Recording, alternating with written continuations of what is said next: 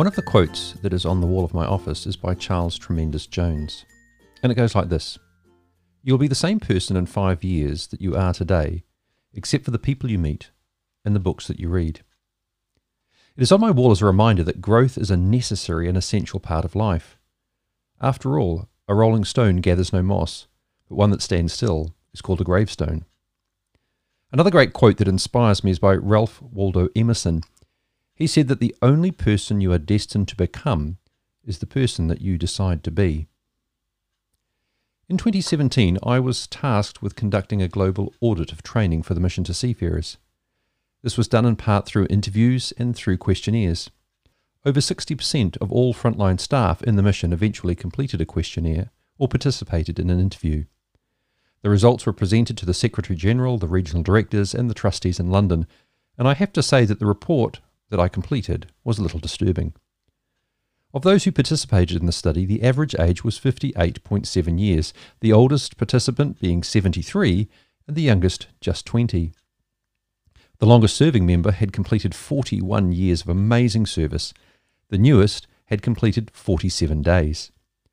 The average length of service was about 17.9 years, and 80% of those who took part in the survey were male and about 20% female.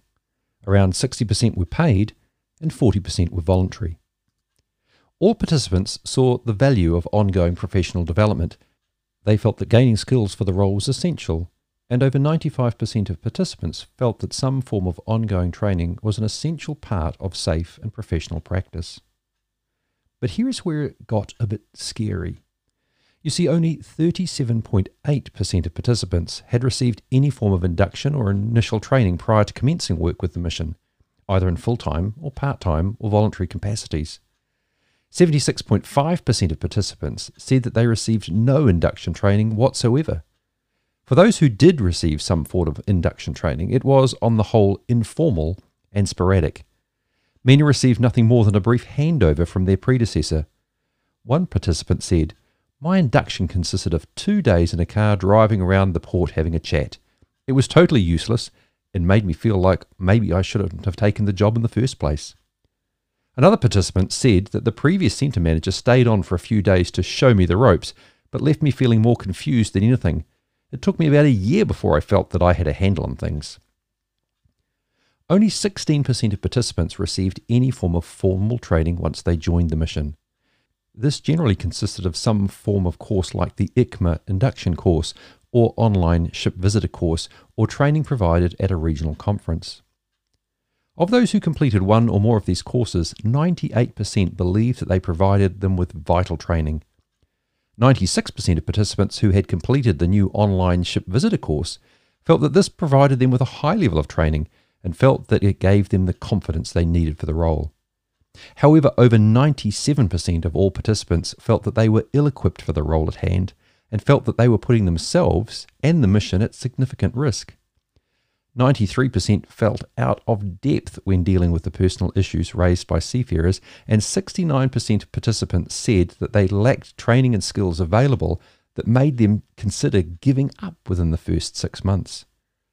When asked why they stayed, participants overwhelmingly said that they believed in the work of the mission and felt called to it.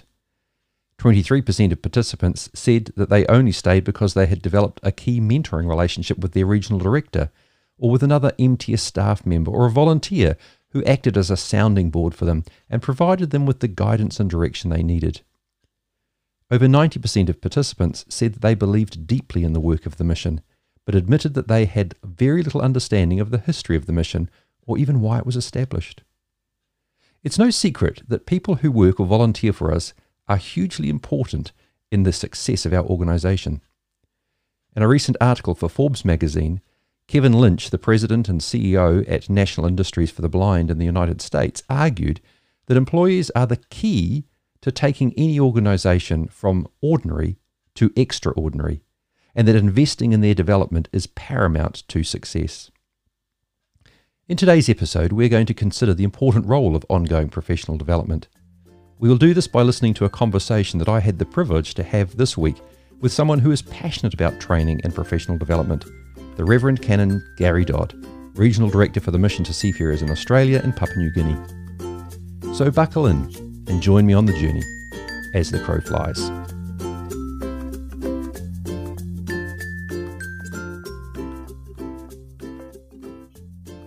So today I'm joined by another very special guest and a dear friend, Gary Dodd. Gary is the Regional Director for the Mission to Seafarers in Australia and Papua New Guinea. So Gary, welcome to As the Crow Flies. Lance, thank you so much for having me. It's a great honour. Well, I'm really pleased to have you here today, and I know that this is a topic that is close to your heart. We're talking today about professional development, and I know that this is something that you do a lot of, and you've developed a whole heap of resources. So I think it's really a good conversation to have. So why is professional development important? I think professional development is essential because it enables us to have an insight into the things that we aren't privy to. It's hard to know what you don't know. And so professional development gives, when it's done well, gives us a structure to dive into the future and be the best prepared chaplain or manager or volunteer or whatever we might be within the maritime industry and in the Mission to Seafarers, how we will be able to be the very best of ourselves so that we can provide the best service for seafarers. Excellent. I mean, one of the interesting things, I obviously went to theological college a million years ago, and I often visit some of the people I went to theological college with, and I find it fascinating that you can go into people's homes, and it's the books that are on their bookshelves are the books that they bought when they went to theological college, and it's almost like there's nothing been added to what they are doing. And I always look at that and go, well, gosh, how have you developed yourself in the intervening years? Obviously, not everyone's interested in books. There's a whole heap of other realms. But what are your views as far as, what does professional development look like and how can we engage with it?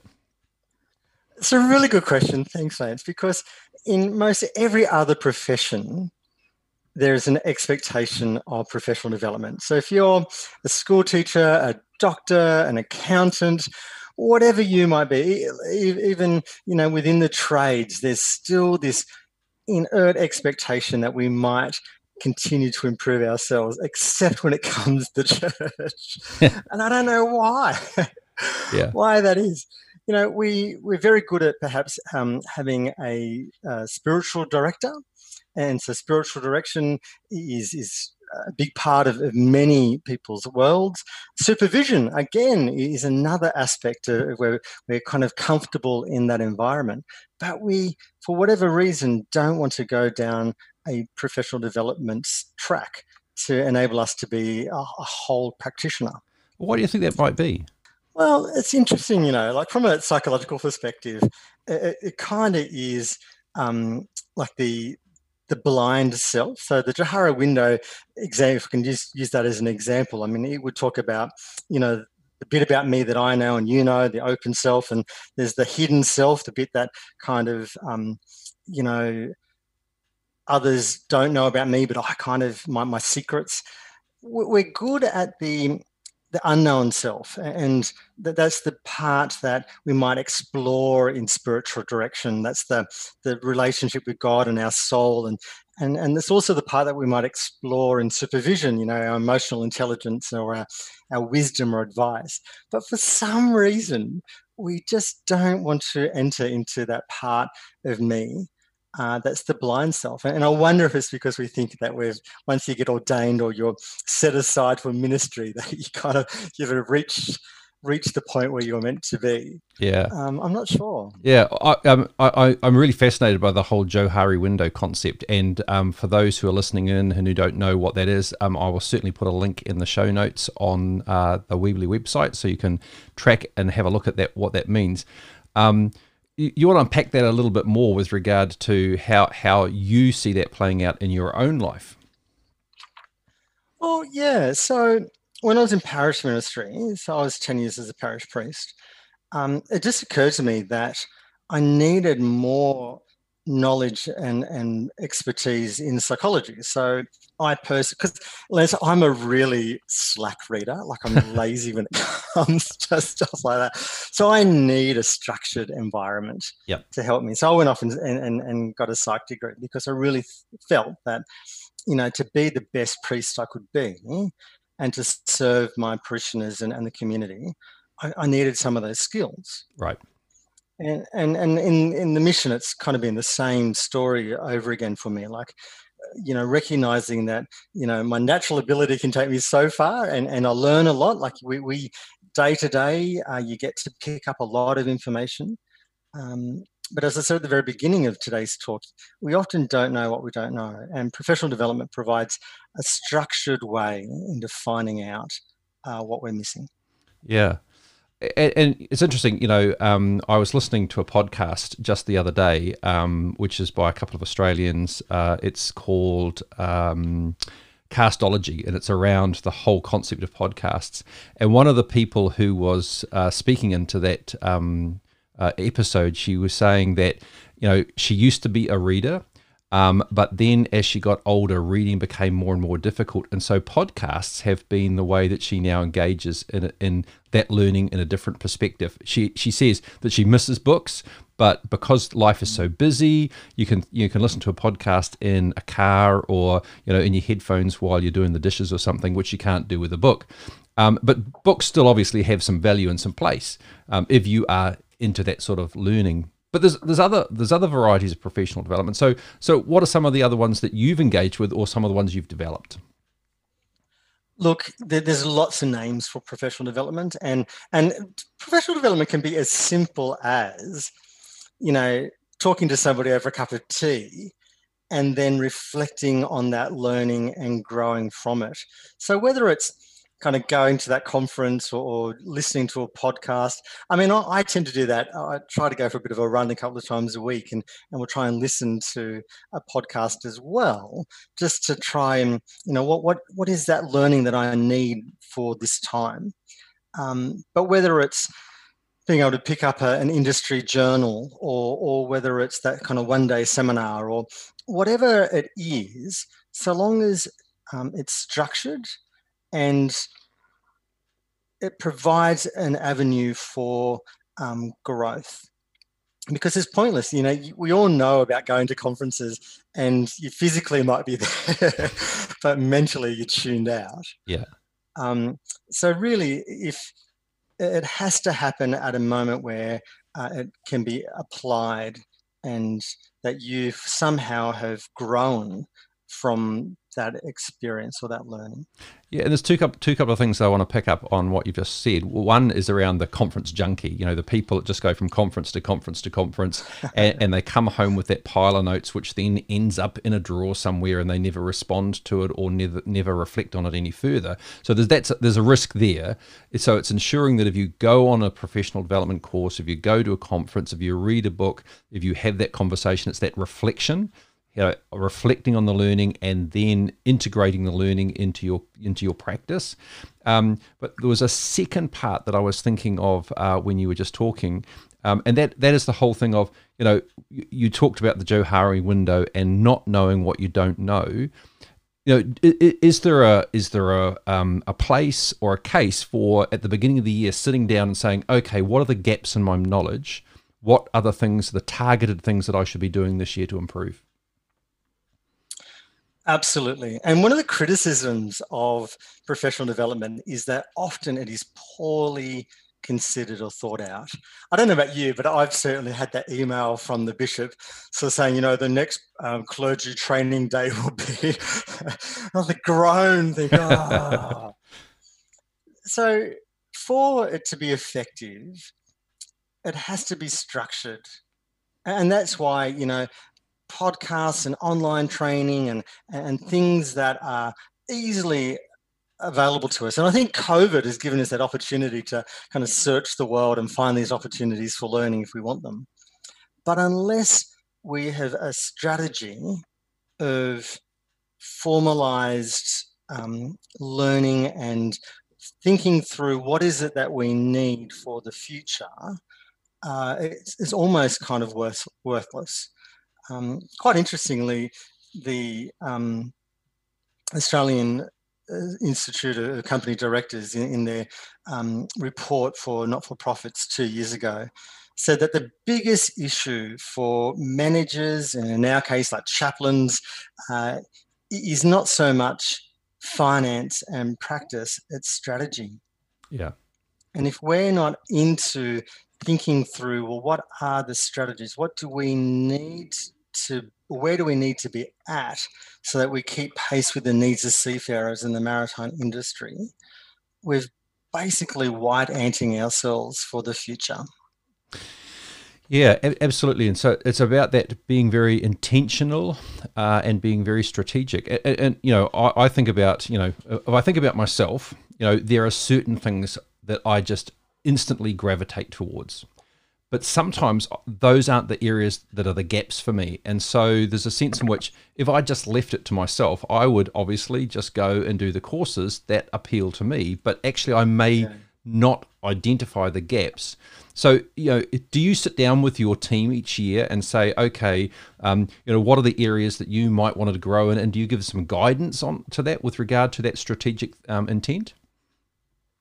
Well, yeah. So actually, I am with my local team. We have like monthly meetings and it's like just figuring out how things are going. But for the annual one, they always get an opportunity to say, well, what are the growth areas that they want for this year? What are the things they're going to do to learn and how will they develop professionally? But I'm always there sort of saying, yeah, and I think perhaps you could be doing X, Y, and Z as well. Because for me, as their manager, I think I've got a role in sort of saying, hey, you know, these are perhaps some areas which um, perhaps future areas that we need to grow into. And of course, it's no different to if you have any structured course, there's always those core subjects and areas.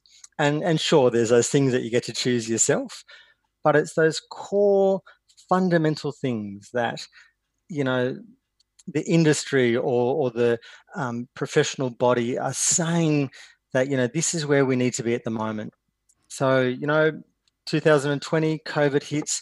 Where do we need to be at the moment? What are the things that we need to do to develop in our own professional life to move our mission to where it needs to be in 2021 and on? Yeah. So it sounds almost like, you know, there's two things going on there. One is around, you know, as you as a manager having an annual appraisal or a regular appraisal with a staff member and saying, okay, I've identified these areas that may be useful for you to go and consider. So that's one thing, which with regard to ongoing development. But then there's the things that happen in the moment, such as a COVID, to say, okay, here's a time to rethink the bigger, broader picture.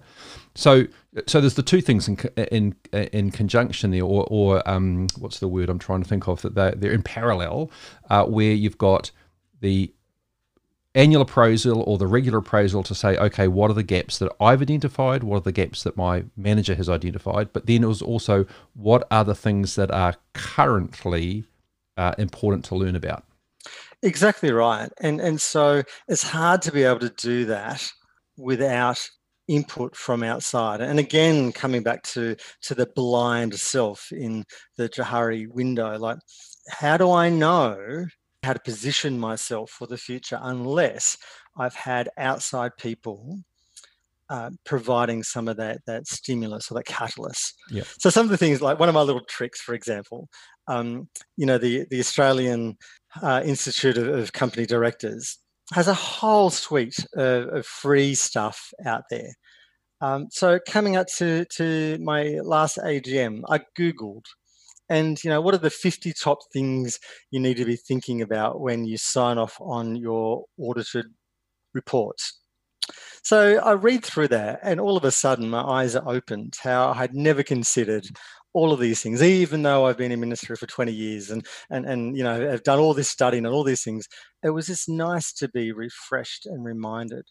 Now, that's an example, I think, where professional development needs to be done collaboratively. So you need to have some structured way to figure out what is the industry saying? What is the way in which I can be a better me, whether it's a better ship visitor? So, you know, when was the last time we went and did a ship visitors course? I remember having a conversation with the late Director of Justice and Advocacy, Father Ken Peters, and he told this wonderful story about trying to get some training happening in the United Kingdom, and one guy saying, "Oh, I've done that all before. I've been ship visiting since I was just a boy," and yet so much had changed in that time that they had never once considered that perhaps health and safety and PPE and all of the bits and pieces that now we consider to be everyday practice, the importance of those things. So I guess the thought is that being able to have some broader perspective is crucial for us to grow, because really I think professional development is like the foundations of a house. When we do it well, we're learning to be the best of ourselves so that we can be the best for seafarers, that we can have the best provision for them and their needs and their welfare. And so if we fail, what we're doing is we're really failing not just the seafarers coming into our ports today, but the future seafarers that will come in tomorrow. Yeah. And so, what I was sort of thinking with regard to what you've just said there is, because of the fact that we all have encountered in a variety of ministry opportunities or a variety of settings, that person that says, "Oh, I learnt that 25 years ago and I've been doing this for 25 years and no one can tell me anything new." With regard to professional development, there's always that sense that we need the humility to say, maybe there is something I could learn. Maybe, yep, I've done this course before, but maybe if I come and see it with fresh eyes, it might remind me of things that I have forgotten. Yeah, absolutely. Absolutely. And because we get caught up, don't we, in the day-to-day and the busyness that surrounds us. And so unless we have that structured approach, like you suggested at the beginning of the year, what is it? How am I going to map out the next 12 months? And how will I make time to build up my professional development points? Like in many industries, there's a certain number of professional development points that you have to achieve in a year to stay registered.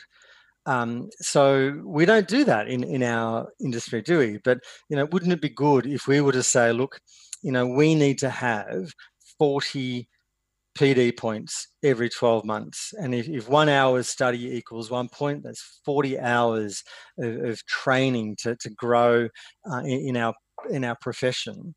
I mean, I just think that would be fundamentally a game changer for us as we move into the future, so that we are that professional maritime charity organisation mission that we really need to be, and what society is kind of demanding of us. Yeah. So thinking about that with regard to professional development hours per year, what would you see as a benchmark from your perspective? Look, the one that I just suggested, 40 hours, in my mind, is kind of fairly, it's doable, and we wouldn't balk at going on a retreat for a week, or to be asked to lead a Bible study, or to participate in that kind of, none of us would be considering not doing our sort of 20 odd hours or whatever in spiritual direction. So 40 hours, so 40 points of professional development, I actually think is an industry, not for our industry, but for many professions, would be the minimum. Yeah. So I know that you've developed some incredible courses for the Australian Council, or through the Australian Council's website, and we'll come to that in a minute. But I want to talk about your own journey with regard to professional development. You mentioned that when you were in parish ministry, you identified a need, and so you did a degree in psychology. And I know that recently you've just finished an MBA, a Master of Business Administration, and you probably have done a whole heap of other stuff. In the sense, we're in a faith-based ministry. The maritime sector that we're involved in, and the perspective that we come to in that is from a faith-based perspective. And yet a psychology degree or an MBA in some regards is very, world-focused. How do you reconcile that learning, and how do you see that learning as being applicable and useful in the settings that you are finding yourself in? They marry wonderfully well because we actually live in the world, don't we? And and certainly, like in my perspective here in Australia, I forget exactly, so don't kind of quote me, but I think there's 56,000 charities in Australia. And every year, about 1,500 get deregistered. But in Australia, the charity industry is growing by 4% every year. So every year there are 4% more charities than the year before, even after the ones that have been deregistered. So we need to be in the world, just not of the world. And so my faith and my belief and my trust in God and is still as strong as today as it ever has been. Like I don't, God hasn't left the room just because psychology or MBA has walked in. But what it does for me, Lance, is it gives me a bit more of a clearer perspective or a wider perspective. I mean, are we maximizing our charitable status here in the state in which I live or in the country in which I'm in? The lawyers will sue us equally as quickly as they'll sue any other corporation if we've done the wrong thing. So if I'm not privy to the WHS laws and rules and regulations in my own backyard, well, I'm setting myself and the ministry in which I serve up for failure if something goes wrong. In the same way, like who amongst us wouldn't know the Maritime Labour Convention because it's so critical, and yet that's not scripture, that's not a God thing. It's a state thing, but we need to know it so that we can do our faith-based practice to the best that we can. And so for me, learning all of that kind of stuff, and as I said, I only do it because I'm a really lazy reader. But doing that has given me the insights that the industry has. What should a director of a company need to know so that he doesn't or she doesn't allow their company to become insolvent or illegal or do something wrong that at worst could kill someone. And I guess doing those courses also gives you a common language, so that when you're talking to the CEO of the port or when you are talking to people in the industry, you're talking the same language and you don't come across as some do-gooder, but you actually come across as a professional in the field. That's true. So when I'm talking about supply chains and when I'm talking about sort of return on investments and when all those kinds of words which, the bean counters kind of understand and relate to, so that will be the words they'll use in that setting. But of course, I go and I'll preach in a church on Sunday and I'm talking about love and souls and salvation and I'm talking about people's interaction with God incarnate and the words and the life of Christ in and through the seafarers. So it kind of gives me an opportunity to, as you say, kind of be in the boardroom and have a few choice words to say, and that I think isn't a bad thing. So obviously someone sat down with you or you made the decision, the conscious decision, this is an area of knowledge, a gap that I have, and I would like to do some development in that area. So you embarked on quite an extensive course, which I imagine at times was life-giving, but at times could have been, in a sense, soul-destroying because of the information you were learning, which was necessary as part of the qualification. How did you survive those hard times when you were going, oh, I've just got to get through this learning. I know it's going to be good for me, but actually, I just don't feel energized by it. So did you balance that out by ensuring there was other areas of life that were offsetting that? Oh, look, again, that's a fantastic question, Lance. It was hard yards. And and it was a challenge for the family. So, as you know, we've got some young children, and I mean, you have been with me on some of our regional directors conferences, and whilst everyone's gone off to have some fun, I've been sort of madly typing, finishing off essays and stuff like that in the wee hours of the morning. So you're right, and this is where, as we started, you know, having spiritual director and having supervision, having good sort of support networks around me for my own mental health, doing some exercise, eating well. I mean, all of those kind of healthy lifestyle things still had to be a part of my daily routine, as it should be, I think, for well, certainly their my needs. And it just meant that it was hard, but the reward at the end has certainly been really worth it. Absolutely. And so, as I mentioned, you've developed some courses in Australia for the Australian scene, but I imagine that they are actually, well, I've engaged with them and I'm not in Australia, they are really quite useful and they are applicable across the board. Do you want to just sort of, I'll put again into the show notes for today's episode, I'll put some links, but do you want to describe the sort of stuff that you've developed in Australia that others listening in around the world might be able to tap into? Absolutely. And just to give some context, in Australia, we only meet face-to-face once every 2 years for a conference because, you know, there's 28 centres. Australia is a big island. There's a lot of travelling. And so the resources section on our webpage, which is free for anyone to go into and use, was just an opportunity to try and close that gap where centres and chaplains feel quite isolated.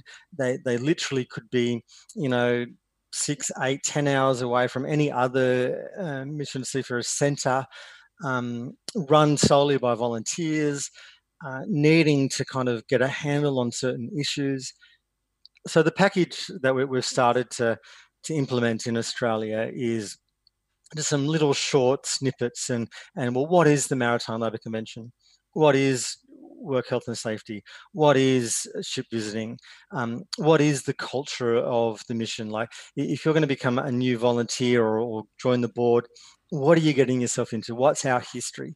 So there's these little vignettes of information, which generally speaking only take, you know, an hour, I guess, to see the little video, and usually there's a few questions that get asked at the end. But it's just a way in which all of our centres can be on the same page and learn the same kinds of stuff. And as things prop up, we can sort of take some of those modules down and put some new ones up and make them a little bit more relevant and fresh. But again, it just provides a resource for any centre just to kind of tap into when they're feeling a bit stuck, or and it also means that I can direct people to that as well. Well, look, if you just go to the resources page, you'll see that there's some stuff there. Start there at least before you can find something else that you might need elsewhere out in the community. So we will put a link in on the webpage so that people can access those resources, can check them out. Finally, before we sort of wrap up for today, this has been an absolutely amazing conversation. Two things. Is there anything else that you think we need to hear or that we haven't discussed? And the second thing is, what are you doing now in your own life with regard to current professional development? What are the gaps that you've currently identified for yourself? Because obviously learning is a lifelong process. So you finished your MBA. What are you doing right now? What's the most relevant thing that you're doing? Well, I think, as I mentioned before, I've joined that professional body, the Australian Institute of Company Directors, so that, you know, I can maintain my professional development points. So that's important for me because I really want to, now that I've done all that hard work, I don't want to kind of lose it. So that's, again, because I tend to need structure in my world to help me. And if I don't have a piece of paper or a timeline that says, you know, you've only done 30 professional development points, you need 10 more, and it's now mid-October, so you got sort of, you know, 10 weeks to get it done. It would never get done for me. So that's the kind of stuff that I need to kind of drive me.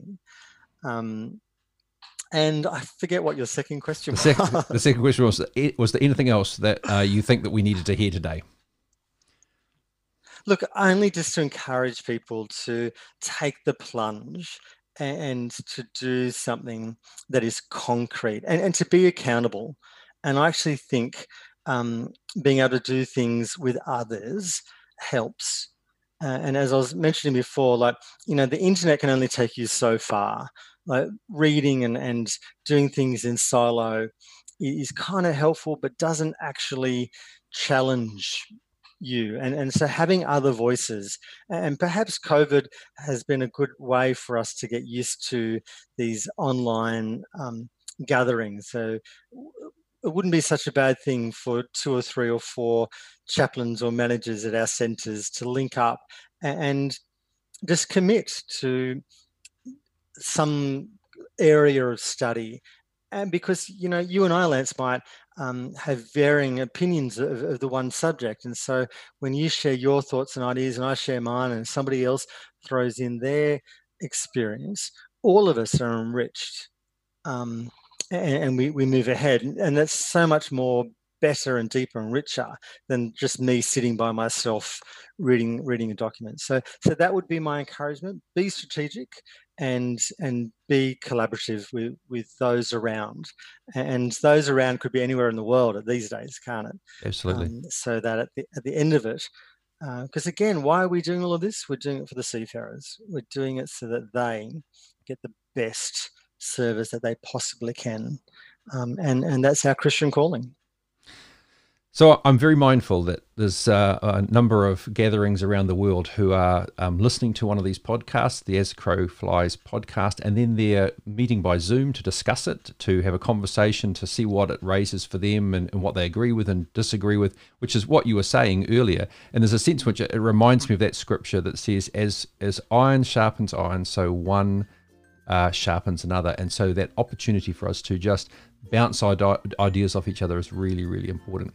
Hey, this has been an incredibly valuable conversation. I'm hopeful that it will be helpful to those who listen.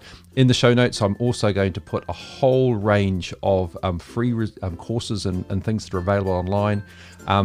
But the reality is, free courses are good, and if that's all we can afford, then that's fantastic. But where you can get involved into something that's just a little bit more, then that's also a great thing to do. So we would encourage people to explore what's available, tap in and grow, because that's what we want to do. We want to grow to be the best we can so that we can be the best we are able to be for those that we're serving.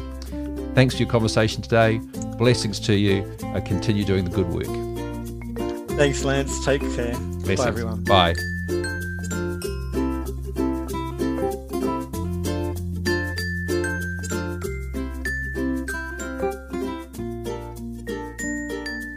Well, what a fascinating discussion, and what tremendous insights about a subject that impacts us all. Doing all that we can to gain the skills to be able to be the best that we can, so that we can deliver the best service to the people we care for the most, the men and women who work as seafarers.